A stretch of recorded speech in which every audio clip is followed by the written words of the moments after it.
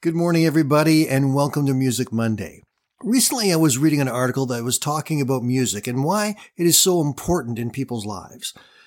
We all have music that we really, really like. There's probably some music that we really don't like as well, but there's always music that is our favorite. We like it, we want to hear it, and it's all for the same reason. No matter what the style is, certain songs connect within our brains to give us pleasure. When we hear songs that we like, we smile, we are encouraged, our spirits are lifted up, because the words and the music together bring back memories of places and times in our past that we really enjoyed. This is particularly true when it comes to Christmas music, and it's why people enjoy listening to the old Christmas standards and the old Christmas carols. It's because the music itself brings back to our memories those things of our childhood, or when we were younger, or when our family was growing up, those pleasant memories that we have had, and we momentarily relive those moments of joy one more time. Well, today we're going to take a look at another Christmas song. This one is Angels We Have Heard on High.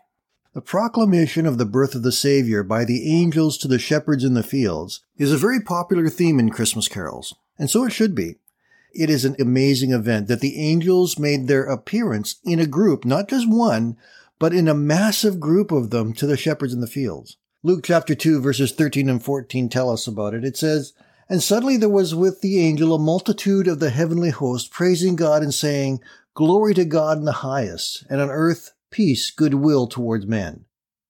I can't imagine the impact that event would have had on those shepherds.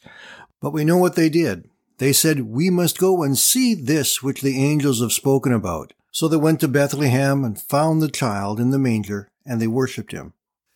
Angels We Have Heard on High is another one of the carols that has an origin that is somewhat unknown. But we know that its first publication was in French in 1842. The literal translation of the French title was The Angels in Our Countryside. The music was attributed to W.M. Many people believe that that was Wilfrid Moreau. In 1862, James Chadwick translated it into English, but throughout time, the first verse has had many different versions. One of the older versions had the title, "Hearken all, what holy singing," with the words of the first verse, "Hearken all, what holy singing now is sounding from the sky. 'Tis a hymn with grandeur ringing, sung by voices clear and high. Gloria in excelsis Deo." There is another older version which speaks from the shepherd's vantage point, saying, "Shepherds in the field abiding, tell us when the seraph bright greeted you with wondrous tiding, what you saw and heard that night. Gloria in excelsis Deo." The phrase Gloria excelsis Deo is repeated throughout the song, and it's actually taken directly from Luke chapter 5. It means glory to God in the highest.